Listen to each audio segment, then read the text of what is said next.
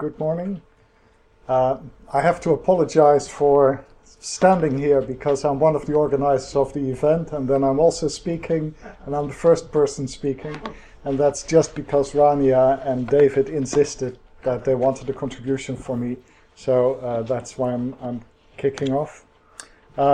Last week I spoke at an event with an interesting title, What's Holding It All Together, which was a big political and metaphysical question.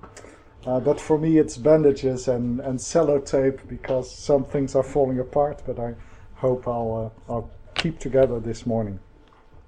I have 30 minutes, so what I would like to do is to share some of my thoughts about higher education and this question, is there a place for education in higher education?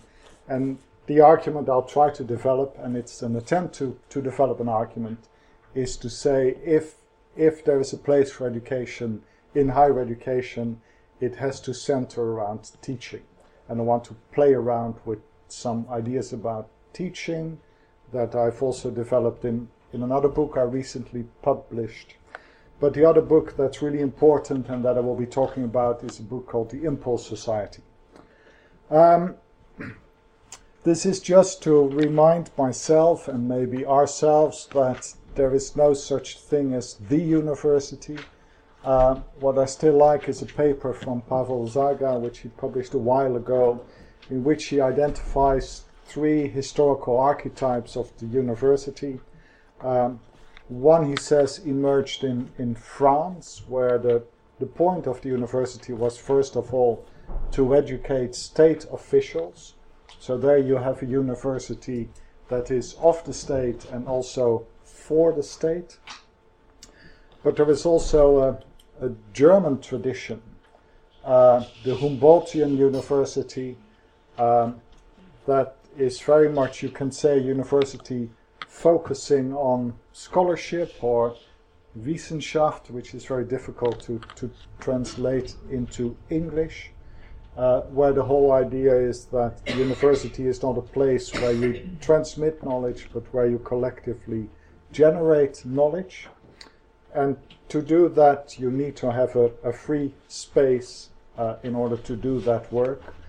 So you can say the state needs to secure that free space, so you have a university that's of the state, but the work it's doing is not a service to the state.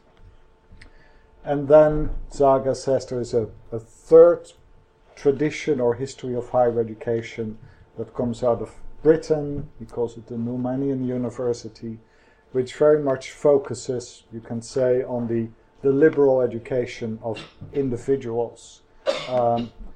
And it first of all wants to serve the individual, and through that you can say society at large. Now this is a discussion in itself, but it's just a quick way to remind ourselves that the university comes out of different histories, and that traces of those histories are still present in contemporary universities. So you have one line that focuses on the university's task to train, a line that focuses on scholarship and research, and a line that focuses on the talents of individual students. And I think most contemporary universities are somewhere in this history and also coming out of their own history. And the thing that I find particularly interesting also for my argument is that these different histories all have different relationships between higher education and the state. And that is one important theme when we begin to ask, what can the university be as an educational institution? If there is something common, but maybe this is a nostalgic observation, I don't know, it's maybe the idea that universities are seen as public institutions that in some way have to serve the common good. And then you can begin to ask, so what has happened in that history? Where are we now? And I want to highlight two developments. One is the rise of mass higher education, partly the result of demographic developments, more people knocking on the door of educational institutions, partly also the result of democratic developments saying everyone should have access to higher education. So you can say the contemporary university has become a more inclusive university. If you put it like that, it immediately raises questions about elite versus inclusive. The optimistic reading of this history is to say, yes, the university now has a much broader reach, but you can also say the university is still involved in the game playing of creating distinctions. So if it's no longer the institution itself, then there are other mechanisms that create hierarchies and give some people more from their higher education than other people. League tables play an important role in that game. And there is also a comment there on cultural capital. We can come back to that if that triggers your interest. The line I want to pursue is a slightly different line, where I think the university has not just become a mass university, but when I look at contemporary education, higher education, I also see the rise of what I call a useful university. And the interesting question is, when we talk about a university being useful, you can do that in a narrow sense, or you can ask the question, what is the purpose that the university is serving?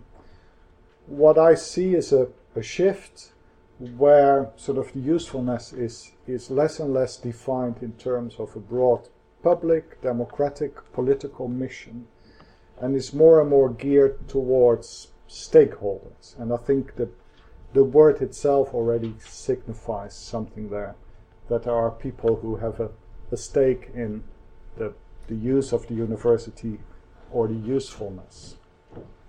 Stakeholders sounds maybe still quite general, but you can also say, who are the stakeholders? They are the consumers of the university, or you could even say stakeholders are the ones who consume the university. And there are individuals who consume the university, who want to get something out of their education. There are groups who consume the university. And there is also society that consumes the university, but society can be present in a number of different ways. And one way in which the society looks at the university is through an economic interest. So the whole question of higher education as the education of the highly skilled workforce for the knowledge economy.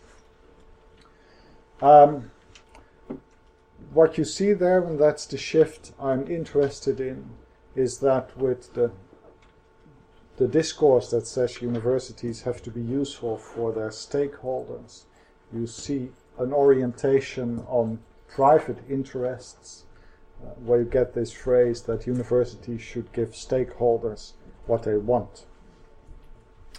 Now this is connected, and here I'm not original at all, to analyses of higher education and education more generally that try to understand this in terms of neoliberalism, the rise of markets and consumers, higher education as a product that needs to be assessed and assured in its quality, where there is a strong discourse that says universities should give people what they want and should particularly give students what they want, so that students as consumers are satisfied.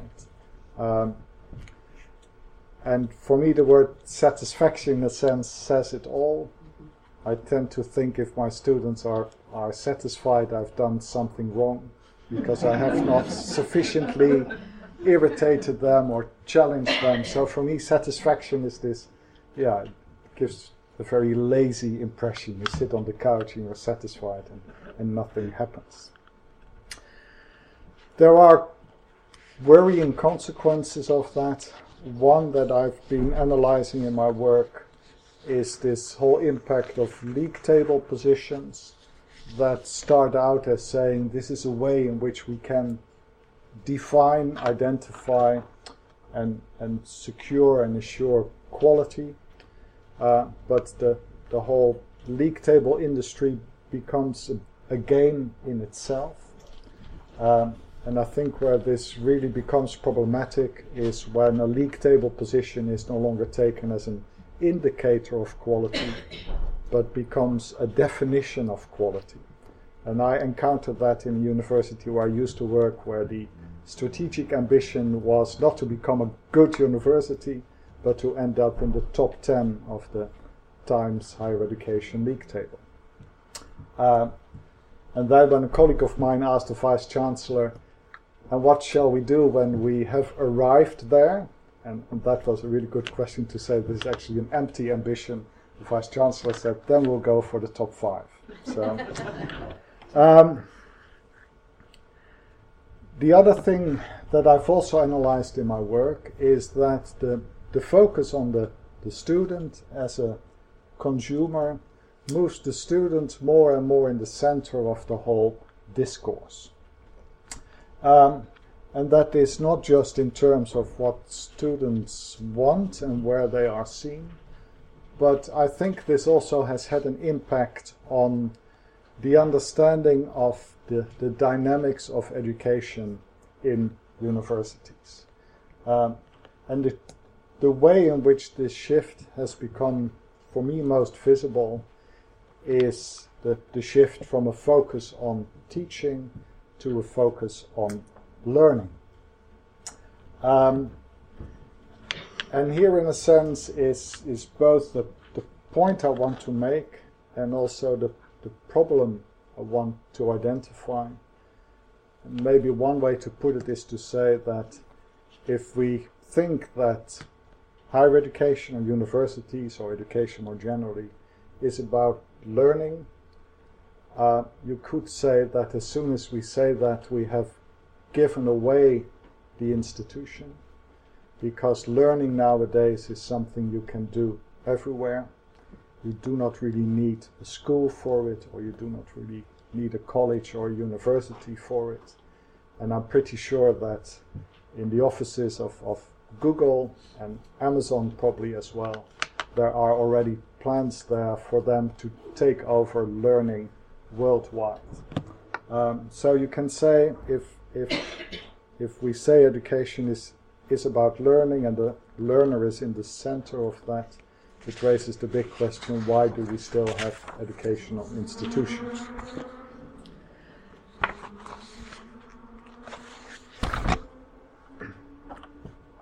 So out of this you can draw conclusions, and again I'm not the first one to draw these conclusions by saying it looks like there is something wrong with the university. The university has lost track of what it was supposed to be or is supposed to be. Some people are optimistic about that. They say this is the university of the future. It's open, flexible. It gives you a lot you can want 24 hours a day. And on our campus they are actually constructing a building based on these ideas. They call it the Flexible Learning Center. And apparently it is the future. You can also be more negative about it and say, look, we had this important institution that was there to work for the public good, but we have ended up with something that looks completely different. Now that's one discussion to have, and in that discussion we can focus on the university and keep focusing on it, and there is important work to be done there, so I'm not challenging that. But we could also look in the opposite direction, and that's the line I want to pursue here, and say, well, maybe it's not the university that's really the problem, but the problem is actually a problem in contemporary societies, and the university is just mirroring that or is just following that. So you can also say, might there be something wrong with where we currently are as modern societies? And this is where this book, the Impulse Society, comes in, which I found a fascinating book. It was published a couple of years ago by Paul Roberts. And the book has an interesting subtitle, What is Wrong with Getting What We Want? And what the book shows is that there is actually a lot wrong when we organize societies and our collective endeavors just on this ambition to try to get what we want. I found out recently when I was Googling for a picture of the cover of the book that this is the English edition, and that the subtitle of the American edition is even more devastating. It's something like the United States in the grip of instant gratification. So this is the moderate version of it. And we all know what happens when the president of a country operates on the principle of instant gratification, or we're seeing a lot of that. What is the main theoretical sort of difference here? It's the distinction between wants and needs. That's one way to put it, where you can say wants are the things we express that we want or desire. But the big question is always whether everything that we say we want, whether that is what we need. And part of the analysis in this book is where Robert shows that if we begin to forget this distinction, think that they are the same, or just focus on giving people what they want, we miss something that's really crucial. A lot of what he does in the book is analyzing contemporary economies. So he says 70% of the US economy focuses on what he calls discretionary consumption. So no longer on the things that we need, but on the things we do not really need, but nonetheless are there. So only 30% of the economy actually focuses on the things we need, like food, housing, and so on. So you can begin to ask, so who actually needs this other 70%? A part of the argument is that he says, well, it's actually the economy that needs the other 70% in order to keep itself going. So a few quotes from the book where he asks, for example, the question how to cope with an economy system that is almost too good at giving us what we want. So when you think of how that works in the whole food industry, we're just getting too much food. He also says an economy that focuses so strongly on giving us what we want may not be the best economy to give us what we need. So he shows that this distinction is a really important one. And that raises the question, where do our wants actually come from? Or you can put it a bit more broadly and say, where do our desires come from? And this is again part of the analysis in the book, that when you look at the way in which modern economies have developed, there is one principle that many stick to, where they say the economy can only sustain itself when it can grow. So it's the belief in growth. Now, for a long time, economies could grow in space. That's what we now call colonization. If you just constantly keep opening up new markets, then economies can grow. But you can say as soon as the economy becomes global, it can no longer grow in space.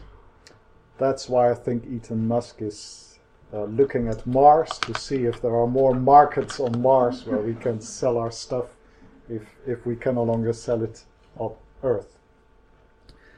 So when the economy gets stuck there, then you can ask, how can economies still grow? Well, they can also still grow in time. And that's very interesting when you look at the stock market, that a lot of money has been made out of time. And as long as the computers in one place are a bit faster than the computers in another place, you can still use that advantage to generate profit. And I think that the most recent economic crash shows an economy that has run out of time. So it cannot speed up and make money out of that.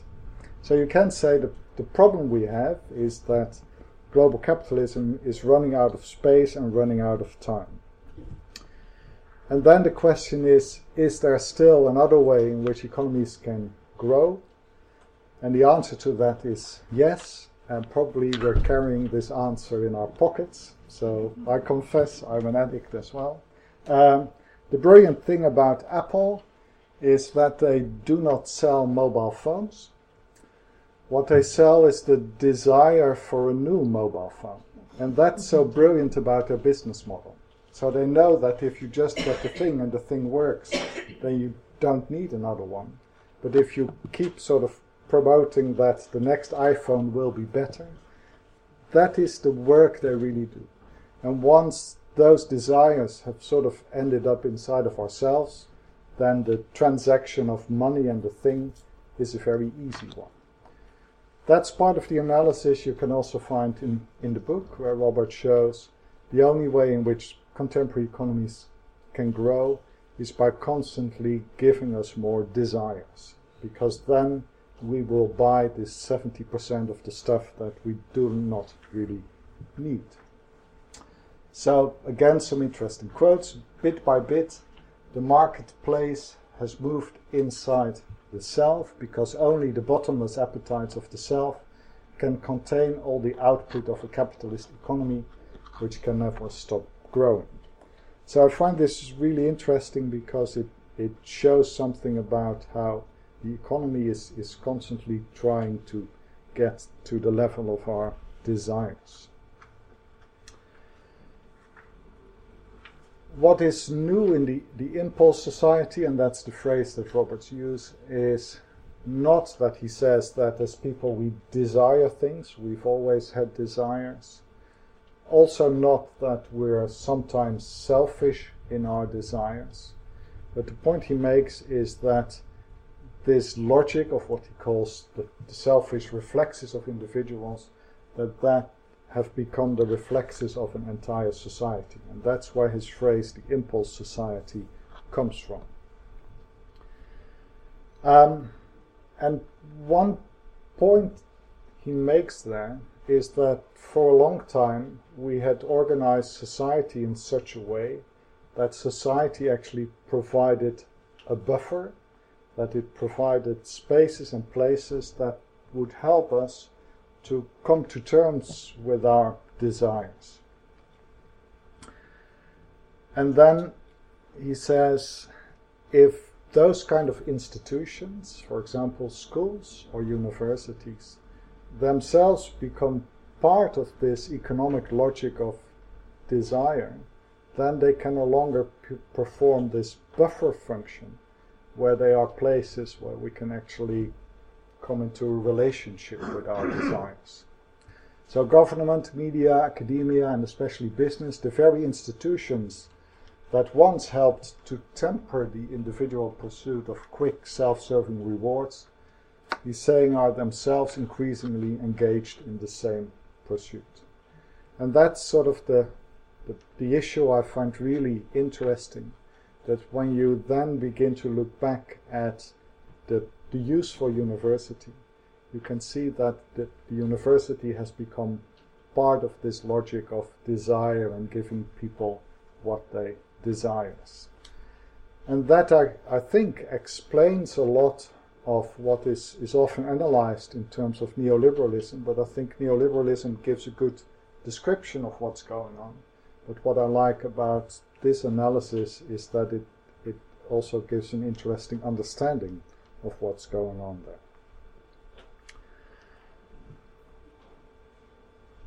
When you then ask what has disappeared from the picture or what has moved to the margins of the picture, what's the question that is no longer asked? It is the question, is what I desire or what I encounter in myself as a desire, is that what I should be desiring? Is that what I should be desiring to live my own life well? Is it what we should be desiring to live our collective lives well?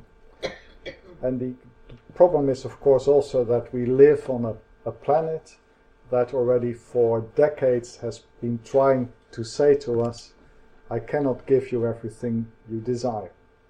But nonetheless, we keep going back to the planet and project our desires on it.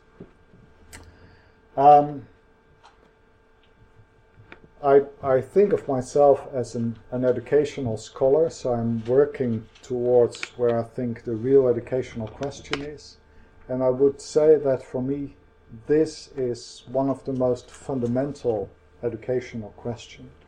The question how we come into a relationship with our desires. I put some words here, and they are big words, I am aware of it, but I'm trying to make the point. So you can say, in life we have two options. We can just accept our desires as they are and run behind them as fast as we can. Or we can say we meet our desires, and it is our job to constantly figure out which of those desires are going to help us and which of those desires are going to hinder us. And then you can say, if you try to do the latter, you try to exist in a kind of grown-up way. But if you just run behind your desires, you can say that's an infantile way of being in the world. Although I do not really like the word infantile, because that gives children a bad name. And when I look around, I think that many people of our size often are just running behind our desires. And when I look at little people, sometimes they give much more impressive examples of how they are not just driven by their desires. So for me, this whole question of do our desires rule, or do we always bring in this question, is what we desire, what we should be desiring, that's where we find the educational question. And when you begin to look from this perspective back to this impulse society, there are at least two surprising conclusions. One is that you can say that the impulse society actually doesn't want us to grow up. The impulse society earns an awful lot of money by keeping us stuck in our desires and not asking this difficult question. But the other point of the analysis that comes out of Roberts' book is that he also says, let's look again at all the institutions we've built up over the decades, over the centuries. Many of these institutions are also no longer helping us, are also no longer asking this educational question. So when you look at the university or the useful university from this angle, for me, but of course I'm just presenting the outline of an argument, a lot of things fall into place or become visible. So if the university has to be utterly useful for its stakeholders, for all these parties that say this is what we want and the university has to deliver, and if the university doesn't deliver that, then we'll punish the university. There you can say the university is no longer functioning as an educational institution that actually should help all these stakeholders or these individuals and groups to figure out whether what they want is also what they need. So this is a quick way of saying when the university gets caught up in this logic, it can no longer ask the educational question. And for me, all this is really visible, but this is also part of a bigger argument in this tendency to put the student at the center. Because at one level that sounds obvious, at one level it sounds important, but before you know it, the focus on students and what they want lets the educational question disappear and creates a situation where the work that's done in the university is only focusing on what students say that they want or what groups say that they want, and not on asking this difficult question. So I see a lot of evidence for that, but maybe I'm seeing a bit too much. So I have problems with student-centered education because I think it's a manifestation of this. I have problems with the shift from teaching to learning. We could get into a whole argument about constructivist pedagogies, but I think they also run the risk of doing exactly the same. And the phrase I also, can I say it, I really hate is this idea to say we are not teachers, but we are facilitators of learning. If that's my job, I should probably look for a different job. So the big question with all of these tendencies that partly come out of good reasons, and I understand the good reasons, is that they run the risk of, rather than being empowering or emancipatory, actually contribute to what you could say an infantilization of education. What then is the missing element in all that? I would call that element teaching. And I know that teaching has gained a bad name because there is teaching that is enacted as control or authoritarian control. And I think over the past half century we have collectively pushed back against the idea that other people should control us. And if that is our understanding of teaching, then you can say we don't want more of that. But I think that just to push back teaching and say what we rather need is learning because that gives us the freedom, that is a pseudo-argument. You could say that's what teenagers do. So at some point they have to push back their parents in order to create some space for themselves. But you can say that's a phase to go through. And if you do not go beyond that phase and at some point say, well, actually, my parents are also nice people and they messed up some things, but they are there and they are a reality, then you keep being caught just in that sort of teenage reflex to say, anyone who wants to control me, anyone who wants to say something to me should be pushed back. So what I've been trying to pursue in my work is to say, actually there is a different meaning in teaching, where teaching is not a matter of control and power, but where teaching, you can say, is the moment where we encounter something outside of us, a reality that exists as it is. And that encounter is actually a really important encounter, because you can say it's in that encounter that we begin to realize that we are not alone in the world, but that we exist with other people who lead their lives and maybe are interested in leading lives together well. But you can also think about this planet, which is not just a resource where we can grab what we want, but that planet is actually also a reality that puts limitations to our desires. And there I think teaching becomes something else, not a matter of control, but an encounter with reality. And it's that encounter that you can say puts my desires in question, where at least we have to think, well, is what I desire what I should be desiring? Is that going to help me? Is that going to help us together? Another phrase, you asked about Levinas. This is a quote from Levinas, who says, teaching is about giving you more than you contain. So what I don't like about constructivism is that it sort of assumes that we already have everything, and what I find brilliant about teaching is that teaching actually brings something to us that we didn't have.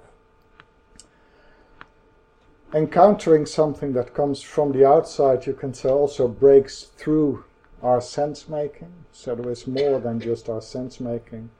And you could also say the encounter with teaching, with the reality outside of us, also interrupts my identity. So I have to figure out where do I stand in relation to this. And I could even say that identity itself runs the risk of becoming a commodity, because a lot of money is made by just telling us you can be anything you want to be if you just hand over the money. So teaching, you can say, is precisely the moment where we bring in this question, is what you desire, is that what you should be desiring? Not together with the answer. So authoritarian teaching says, I've got a question for you, but I also already have the answer for you. But we have to disconnect the two and say the question is really important, but the answer is what we need to keep working on. And to meet that question, you can say, that's a difficult thing, where if as a society we say that is really an important question, then we also need to think, are we giving ourselves, are we giving the next generation space and time to encounter that question, to meet that question, to work through that question? And that's why I would say we need schools, colleges, universities as places where we are slowed down to engage with these questions. So that's what I wanted to share with you. So just 3 points to sum it up. When I look at a contemporary university, one thing I see is that it has to a large degree become part of the dynamics of the impulse society by focusing on what students or society wants or desires, and by no longer foregrounding this educational question, well, is what you say you desire or want, is that actually what you should be desiring? And for me, that is the risk of student-centered education, even if it's well intended. So it's really important to see that there is a fine line between doing good work for our students and giving up on education. And for that I would say, if we want to defend or make a case for the university as an educational institution, and that's the question where we started, I would say the case we need to make is that for a university that puts teaching at its center, that teaches students, that teaches stakeholders, that speaks back to society, and not sort of gets into this reflexive wanting to be useful, but always asking this other question as well, so that we may be able to give students, stakeholders, society things they could not have imagined they would want. And for me that would be a nice slogan for a university. Here you will get what you could not have imagined you would want. But I haven't yet seen universities move in that direction. So that's what I wanted to contribute to what I hope will be an interesting and rich conversation.